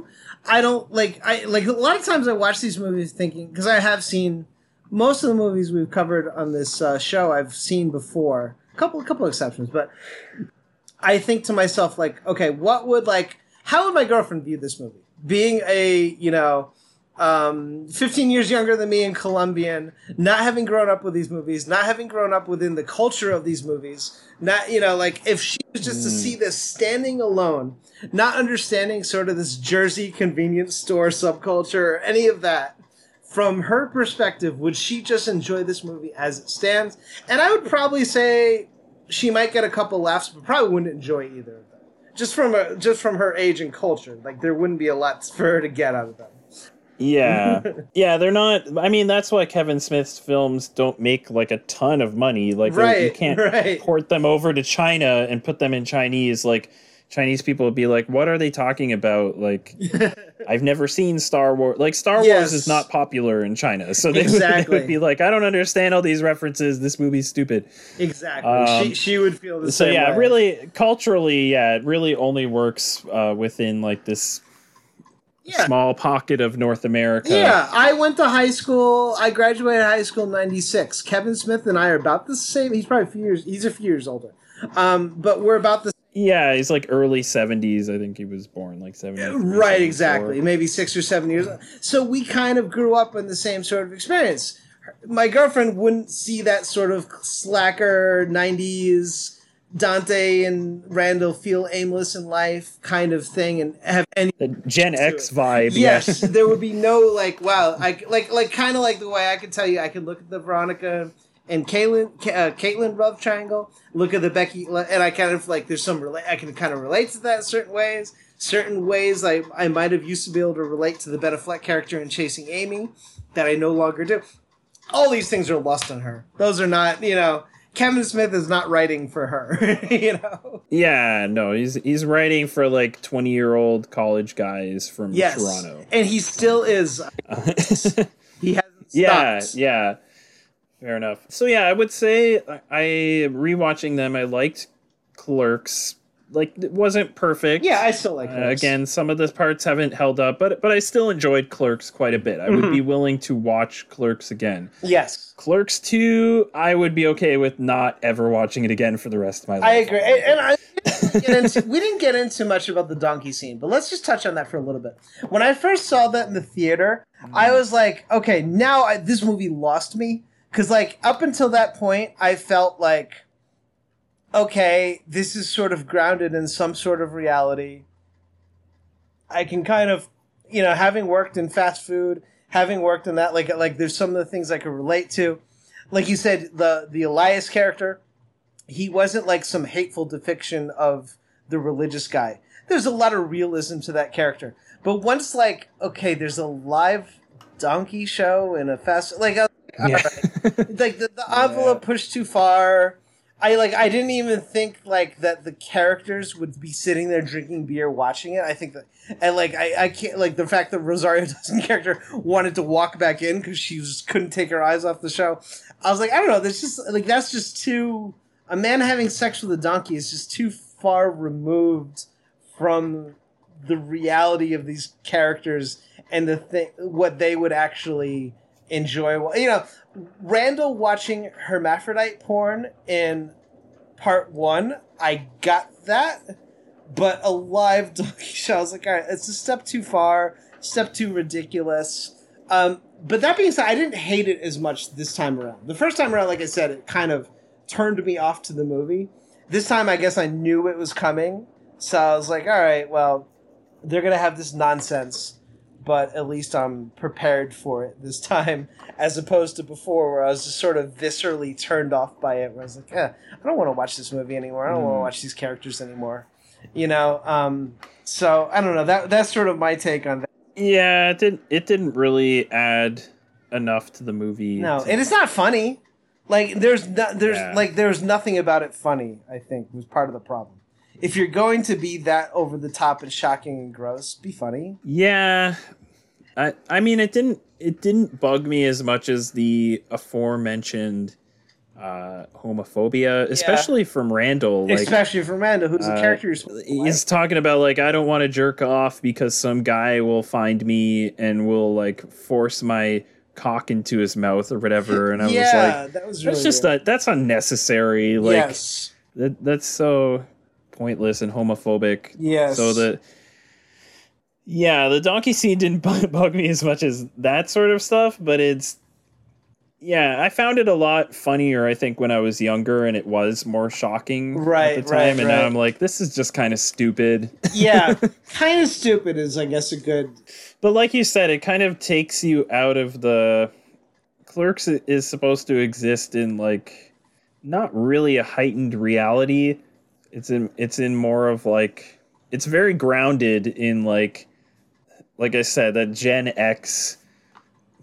slacker kind of mentality where we're just gonna like chill at work and talk about Star Wars for 4 hours. Right. But then I think what happened is Kevin Smith's films do kind of go into the donkey show, like heightened reality kind of thing as they progress. Like Mallrats has a lot of that. Mallrats has like they're shooting batarangs and stuff. Yes. And I guess the animated series is completely that. Yeah, but I mean, it works because it's animated.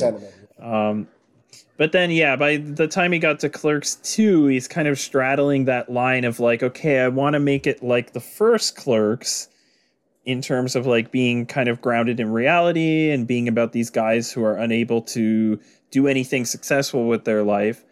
Which, side point, it's kind of funny this movie came out in 2006 right before the economy crashed, because I was thinking like if this was 2009 they'd be happy to have these crappy jobs. Like Jason Lee wouldn't be coming in making fun of them for working at a fast food place when they're 32. There'd be like a 70-year-old man working next to them exactly. But anyways, but yeah, it had that sort of mentality, but he's also trying to balance it with the fact that the Askewniverse movies have gotten progressively more unrealistic, and I think that's where like the donkey show kind of stuff comes in, and even the fact that it takes place at a movies, which is introduced in Dogma, stuff like that. So it has more of the rest of the Askewniverse is kind of bleeding into it, as opposed to Clerks. It's completely untainted by all of that stuff, which is probably why that 10-minute scene with all those references and stuff felt so out of place, because the rest of Clerks is so unconcerned with the building a universe or whatever. Exactly. There's no need for callbacks. Yeah, because it's the first one, which is the nice thing about it. Exactly. And it wasn't like he was planning on, my next movie. Like, I don't think he thought it was going to be successful, so he wasn't planning on my next movie is going to be Mallrats, so I better think ahead and have a scene after the credits where the Mallrats guys show up, or like they would do with the Iron Man or something like that. Exactly. So yeah, I would say overall, Clerks holds up fairly well. Like I would watch it again. Clerks 2, not so much. And especially if I had forgotten how much all the stuff about Clerks 2 that was so mean-spirited. Oh, and we didn't even get into the racism scene, which I know he's subverting that. You know, I understand it's not. Oh yeah. But if you have any sort of trigger warning or whatever the term is with the N-word, it's used quite often. and it's used by a character you're supposed to like. So, I would say, I'm not offended by it, but I know. Yeah, that part didn't bother me as much, just because of how, like you said, how he subverted it. He's not. And there was Wanda Sykes is there, and she gets all offended by it. No, she and her husband were character playing her husband were great in that. That scene. I feel that scene worked a lot more than the homophobia scenes, which are more just flat out. Yeah. Just like, hey, it's scary to be gay. It's scary to be a guy in this world because if you... Yeah, and Elias is like, oh, I don't like cocks, I like pussy, exactly, I promise, kind of thing. Like, yeah, there's definitely... I think if he had a gay character in there, maybe it would have helped, but probably not that much. Probably not that much. Because they would have probably just ended up being like the butt of every joke kind of thing. So exactly.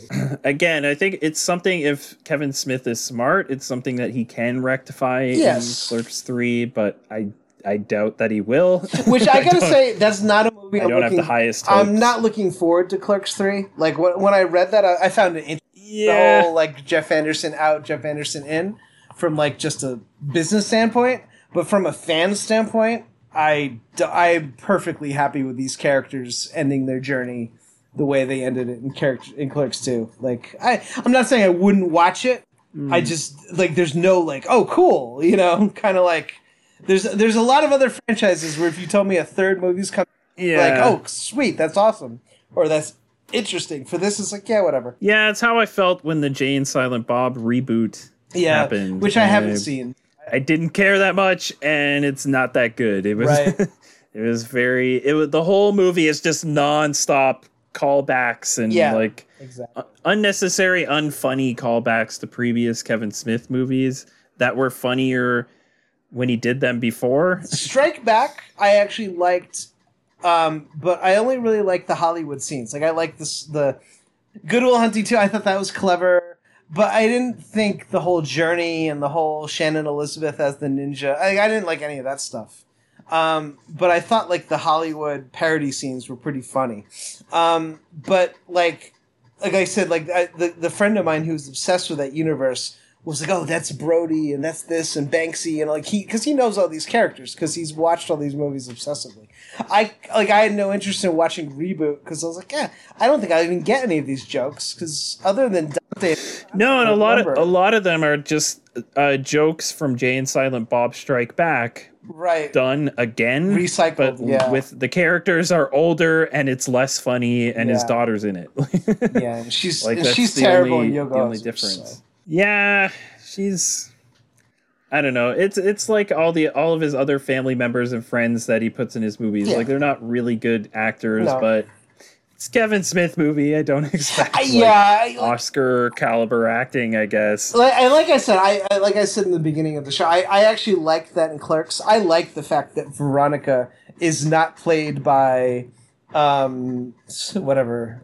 I'm trying to think of an actress. Emma, who's the Emma in La La Land? Now I can't think. I keep thinking Emma Watson, but that's okay. The Fine, other Emma Watson. Yeah, I'm glad Veronica looks like a Jersey girl that would be dating Dante, and she doesn't look like. Emma Stone is the other. Emma Stone. I'm glad she's the one. And I'm glad Caitlin looks like Caitlin. She looks like a girl from Jersey that I went to. I went to high school in upstate New York, so that's culturally very similar.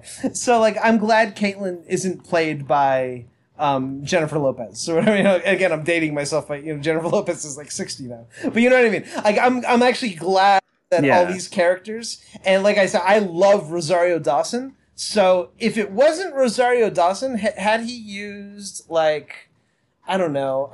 I think he was going to use his wife for that role at some point. I would not like which that. I'm glad he didn't. But yeah, like I'm glad it was Rosario Dawson and not like who's the Apatow girl that was like or like the girl from That 70s Show or something. Like I'm glad it wasn't someone like that who was like too much on the nose. Where for me, Rosario Dawson was perfectly cast. And like I said before, I think that's the only real actor in almost any of these movies, right? I mean, obviously Ben Affleck has a 2-second cameo and Jason Lee has a 2-second cameo, but Like Elias Yeah. isn't a real actor. You know, he's very, very minor stuff, and he's more of a writer, I think. Obviously, Randall, Dante, anyone in Clerks 1. Actually, I forgot that Walt Flanagan from Comic Book Men was in the first Clerks. Oh, yeah, I didn't realize yeah. He's the like egg. He's the egg the guy egg guy, who gets all offended. and he's the Jizmopper guy. He plays two characters. Oh, I didn't know that. Yeah, I think he plays multiple. He plays a couple of the guys played multiple roles. Yeah. Anyway, just to close my point, because I couldn't. That's how bad I am. I'm so bad at I'm so old. I'm like, I'm glad it wasn't played by Deborah Winger. I'm glad that Patricia Arquette didn't play the love interest. And you're like, wait, these people are like. But I mean, it would have in 1994. It probably would have been someone like Patricia Arquette. Okay, Patricia Arquette, Deborah Winger, whatever. A little bit older, but yeah. It would be I don't know who the Rosario Dawson it girl, the Rosario Dawson / Emma / Veronica / Caitlin / Randall / Dante. I don't know if I'd have to look on IMDb okay, I'm gonna put Paul Rudd. No, that's too early. Who am I putting in these characters? If it's a major Hollywood, is it Kevin Bacon? I don't know. In 2006, yeah, let's say 2006. Who's Randall? Who are your four characters? If it's 2006, Ben Affleck. I feel like I can't think of names right now. the guy from Meet the Parents. Oh, Ben Stiller. And Zoolander. Yeah. Ben Stiller. Yeah, I feel like this would be a Ben Stiller because. This was the height of the Ben Stiller, Owen Wilson that's true. frat pack era. So I feel like Vince Vaughn. if this movie was made with a bigger budget, if Clerks 2 was the first Clerks and it was just made in 2006 with a bigger budget, it would be Randall and Dante would be Owen Wilson and Ben Stiller. And then I don't know who would be playing the other girls. There would probably be Cameron Diaz or something. Cameron Diaz possibly, because she was at the height of her game around that time. She was in Farrelly Brother movies. That's funny about actresses, speaking of Deborah, have you ever seen the documentary Searching for Deborah Winger? It's really good how you have these actresses the one who is in Knocked Up, for example. She's in everything for a year and then she's gone, and you'll have Tom Cruise is 60 and his love interest will be, some Israeli actress / model 25 who's in 3 movies in the same year and then disappears. And she's replaced. Hollywood is really bad. Nicolas Cage too. Every Nicolas Cage movie, he's 60, and every movie he's with a 23-year-old woman who's a straight 10 out of 10. Yes. And Nicolas Cage is in his heyday, maybe a 7 or an 8. Yeah, now he's a 5, and it's still in every movie he's with these 10 out of 10 girls. It's this is not believable at all. Did you see the horrible Five Nights at Freddy's? I think we actually talked about this on the last episode. The Five Nights at Freddy's. Yeah, I still haven't seen it yet. It's coming to Netflix. It's horrible. Maybe. I would recommend not to watch it unless you're just watching it to make fun of it. But anyway, same thing. The girl he's in with that. And I even I have a bad habit of saying girl when I should say woman, but this is actually a girl. She's 19, and she was on some bad TV show that I never watched that was popular. Emily something. I think she's Dominican. She's gorgeous. She's a beautiful, beautiful girl. Not a great actress. Maybe in something better than that movie she'd be fine, but she's not great in this movie. But no one is. But anyway, he Sunset with her. And I'm is this what we're doing now? The silent Nicolas Cage character who didn't say anything the whole movie is driving off in the sunset with this, perfect looking woman. I was whatever. It's a horrible movie anyway, so I didn't care. But but weird. You would never see him driving off with someone. You never see him driving off with Helen Hunt, who would be age appropriate. No, that's why again, getting way off topic from the Clerks movies, sure. But people harp on the 4th Indiana Jones movie for being terrible. But at least the one thing that movie got right was they brought back Karen Allen, right? Who is at least age appropriate for Harrison Ford. They didn't try to introduce a woman 40 years younger Sure. than him or whatever. And the funny thing is, people complained about that. People were like, "Oh, I live vicariously through Indy. I don't want to be married to what's the character's name? Marion. Marion, yeah, Marion Ravenwood or something. Like I don't want to be married to her. I want to be, I want to be with the, and like the funny thing is, I'm not saying that's a valid criticism because it's not really, but just from what Hollywood has taught these guys, that Tom Cruise is not riding off in the sunset with Helen Hunt. He's riding off in the sunset with Gal Gadot or whoever. And Gal way too old. Gal Gadot. If Gal Gadot is cast in the new Tom Cruise movie, he'd be like, nah, she's a little bit too old now. Find someone else. Yeah, she's like over 30 now. Yeah. Get someone more like fresh out of college. I definitely recommend that movie though. Searching for Deborah Winger is a really good documentary about the Hollywood sort of female actresses. How it kind of like chews up female actresses and spits them out, whereas like male actors can kind of stay popular for a much longer time. Yeah, we're definitely not the first people to point out this problem. No, not a hot take. Not a hot take. Ongoing. It's been ongoing for a really long time. Yeah. Today, Sal Bob, we're gonna make some money. And you know what we're gonna do? We're gonna go to that party, we're gonna get some pussy, and I'm gonna fuck this bitch, I'll fuck anything that moves! You know what the fuck you looking at? I'll kick your fucking ass. Shit, yeah. Throw that motherfucker owe me $10. Fucking tonight we're gonna rip off this fucker's head, take out his fucking soul. And mommy, if he tries to buy something, I'm gonna shit in the motherfucker's bag. Yo, what's up, baby? What's up, sluts? So yeah, I guess with all that being said, we've kind of run the gamut of everything that we can talk about. What are some of the things you've been watching and checking out in your personal time lately? All right, let's see. We talked a little bit off air about Search Party. I finished watching Search Party and I loved it. Ali Shawkat is amazing. Okay. Everyone else in the movie, in the series, is great. Gosh, I'm trying to think what else I've seen. I'm planning on watching Search Party next. I'm watching Righteous Gemstones right now. Oh, do you like it? I love that. But I do so far. I'm only 3 episodes in. Oh, okay. So next episode, I'll give a fuller analysis. Okay, sure. But yeah, so far it's doing a really good job of like capturing all the corruption within the evangelical church, which is something that doesn't get brought up a lot in mainstream media, which is interesting. There's a lot of stuff about the Catholic Church, I think, in mainstream media, good and bad. But there's not a lot about like Protestant churches, which is the main thing that you have in the South. There's not a lot of Catholic churches in the Southern United States. So yeah, it's interesting. But anyways, go on. You can. Okay, let's see. I'm trying to think. Have I watched anything else recently?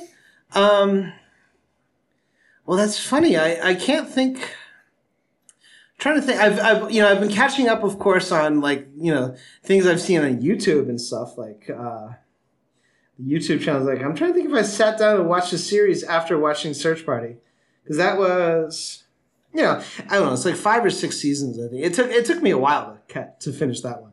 I mean, that's valid. I've been really busy with like applying for jobs and stuff. So I also have, and things are opening up in Ontario. So I'm actually getting out of the house more. So I haven't been watching as much.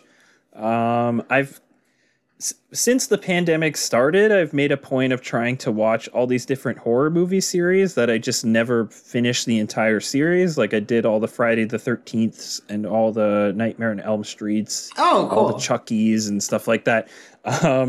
So I'm still doing that, but now it's getting even more obscure. Like I just finished watching Sleepaway Camp. I watched Sleepaway Camp 2 and 3, which are terrible.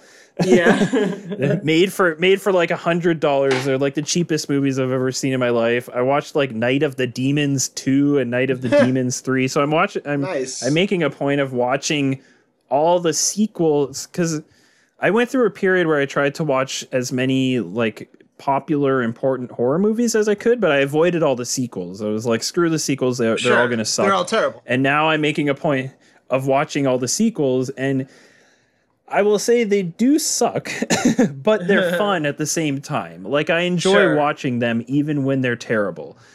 So yeah, that's one thing. And then another thing I wanted to mention was the new Monsters Inc. series on Disney Plus. Oh, okay. Monsters at Work. I'm enjoying it. It's like it's something you could watch with like a 5-year-old and it would be appropriate for them. Sure. But you can still, as like a 30-something-year-old, you could still get some enjoyment out of it, especially if you are a Pixar fan. So yeah, I'm liking that, but that's about it. I think there's some anime I've been watching as well, but nothing super recent or like exciting to comment on. I'm still waiting for the next season of Demon Slayer to come out, along with everyone else on the planet. I saw, speaking of horror, I actually recommend this. I watched the Fear. I want to say it's a trilogy. The Fear Street. Oh, Fear Street. Yeah, I haven't seen those yet. It's really good. It was really good. I really liked the characters. It was pretty clever. Also, are you? Did I tell? I hate to repeat myself. Are you familiar with Dion Taylor? I don't think so. I can't remember if you mentioned. I'm trying. Okay, he makes these like throwback movies.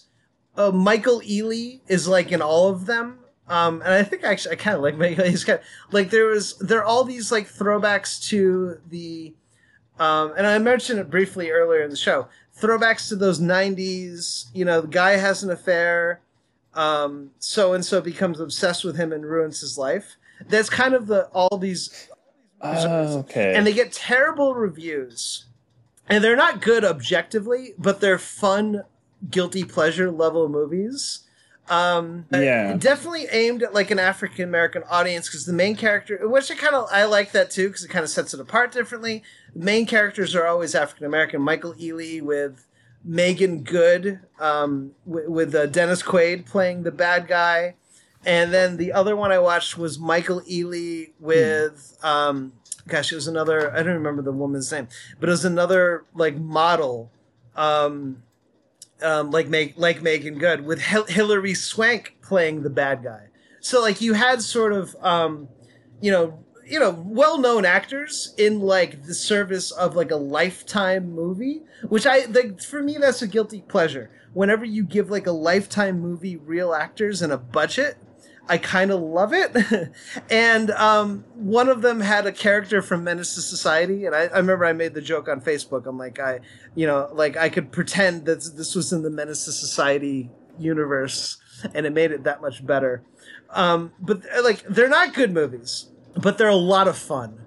You know, and they're very competently made because of the casting, and you know, like there's like, I guess you like if I was a movie critic, I'd call them slickly made. You know, like they're I guess that's probably the best way to describe it. They are a Lifetime movie if you had real actors and a budget, but that same sort of Lifetime plot. Nice. You know, high-powered lawyer is mad at his wife one night. He goes out for drinks. He has a one-night stand. Oh no! The woman with the one-night stand is leading the murder investigation in his business partner's murder. You know, it's like, okay, this is so contrived and so terrible, but I love it. So, Dion Taylor, I'm a fan. I'm a fan of your movies. I don't know if you listened to How Did This Get Made, but they do a lot of movies within that similar kind of style, where it's like a town with like 5 people in it, and everyone is connected to everyone else somehow. Yeah, like everybody's sleeping with everyone else. Yes. Like the police chief just happens to be sleeping with the wife of the lawyer who's investigating the crime that was committed by the police chief's son. And it's like, there's like 5 people in this town, but it's supposed to be taking place in like New York City. York, LA, yes, exactly. 20 million people there. Yes. All these movies were makes big no cities, sense. and like it's the same thing. Like, how do you keep on running into the same people? It was great. I like, it's funny too because I guess these movies are like you know, and I guess anyone listening probably knows I live in Colombia, and if you go to Netflix, these movies are always like in like the number 2 today in Colombia, number 3 today in Colombia. It's always these, like, you know, it'll be like a Latin movie or like a mini series from Mexico, but like always the top movies are these sort of, and I guess because they translate well, you know, they're easy to watch, you know, they're not, you know, you don't lose anything in translation, you don't lose anything in anything like that. You know, they're basically novellas as a 2-hour movie when you really think about it. But these are always near the top of the list, which is part of the reason I kind of got drawn to them. I'm like, yeah, I got 2 hours to kill. Let me see this movie. Oh, Hilary Swank, she's won an Oscar. Let's see what she's up to. And it's like, wow, this is terrible, but I love it, you know? All right. Well, I guess that's about it. I was worried we wouldn't have that much to talk about with the Clerks movies, but we ended up talking for like 2 hours. I know, I was a little worried about it too. I'm like, all right, after the first 45 minutes, what are we going to talk about? But we had some cool, like, little asides into Todd Solondz and, you know, kind of stuff like that. I think. Yeah. I'm glad you picked the Clerks movies. I think that was a really good choice. Yeah, it happened sort of organically because, and I should have mentioned this earlier, but I forgot. I was watching The Mitchells versus the Machines. Oh, okay. Which, since we're talking about things we watched that we liked, I would 100% recommend that movie. Oh, it's fantastic. Okay. It's probably the best animated movie I've seen this year. Okay, I'll check it out. But I was watching it for the second time, actually, with a different group of friends, and the song "Nothing But Flowers" by Talking Heads is also in that movie. And it reminded me of Clerks 2, and I mentioned something in the chat about like, oh, every time I hear this, it makes me think of Clerks 2. Maybe I should do Clerks for the next episode. Oh, nice. Of Hold Up. And then the one girl who I was chatting with listens to the show and said, yeah, please do that. Okay, beautiful. So here we go. I love it. And yeah, I think our next episode, I'm hoping we can, we'll see if we can work it out, but I'm hoping to have a special guest on there. And we're going to be talking about the first 2 Sam Raimi Spider-Mans. Okay. I like Spider-Man 3 personally. I'm in that weird camp, just because it's so campy and ridiculous. but we'll focus on the first 2 because those ones got a lot of critical acclaim. I think Roger Ebert called Spider-Man 2 the best superhero movie ever. Yes, he did. And there's a new Spider-Man movie coming out, I think, later this year. Oh, so okay. I want to revisit those before the next, the third movie in the Tom Holland Spider-Man trilogy. Oh, okay. I haven't seen that. Maybe, you know what? Maybe I'll watch the second one tonight because I was kind of thinking like after the show, what am I going to do? And I haven't seen. And I was actually thinking, I don't know what brought me something in me. Oh, I guess maybe when you had mentioned the Sam Raimi movies to me, something had popped in my mind. I was like, you know, I should see the Jake Gyllenhaal movie. I've heard it's okay. Like I heard it's a fun watch.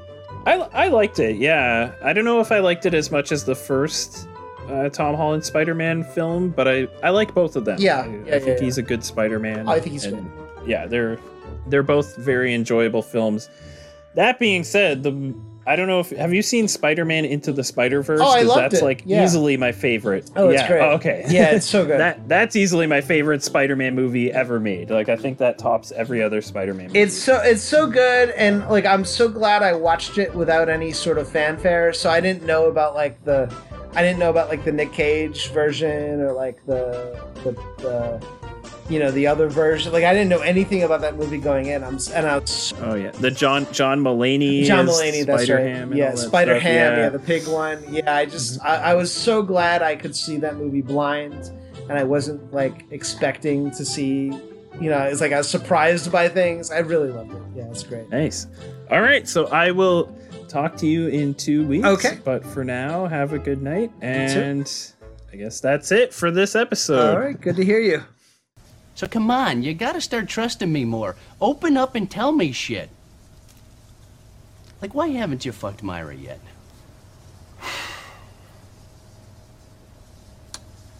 Well, we can't because of Pillow Pants. The fuck's Pillow Pants? Pillow Pants is a little troll who lives in her pussy.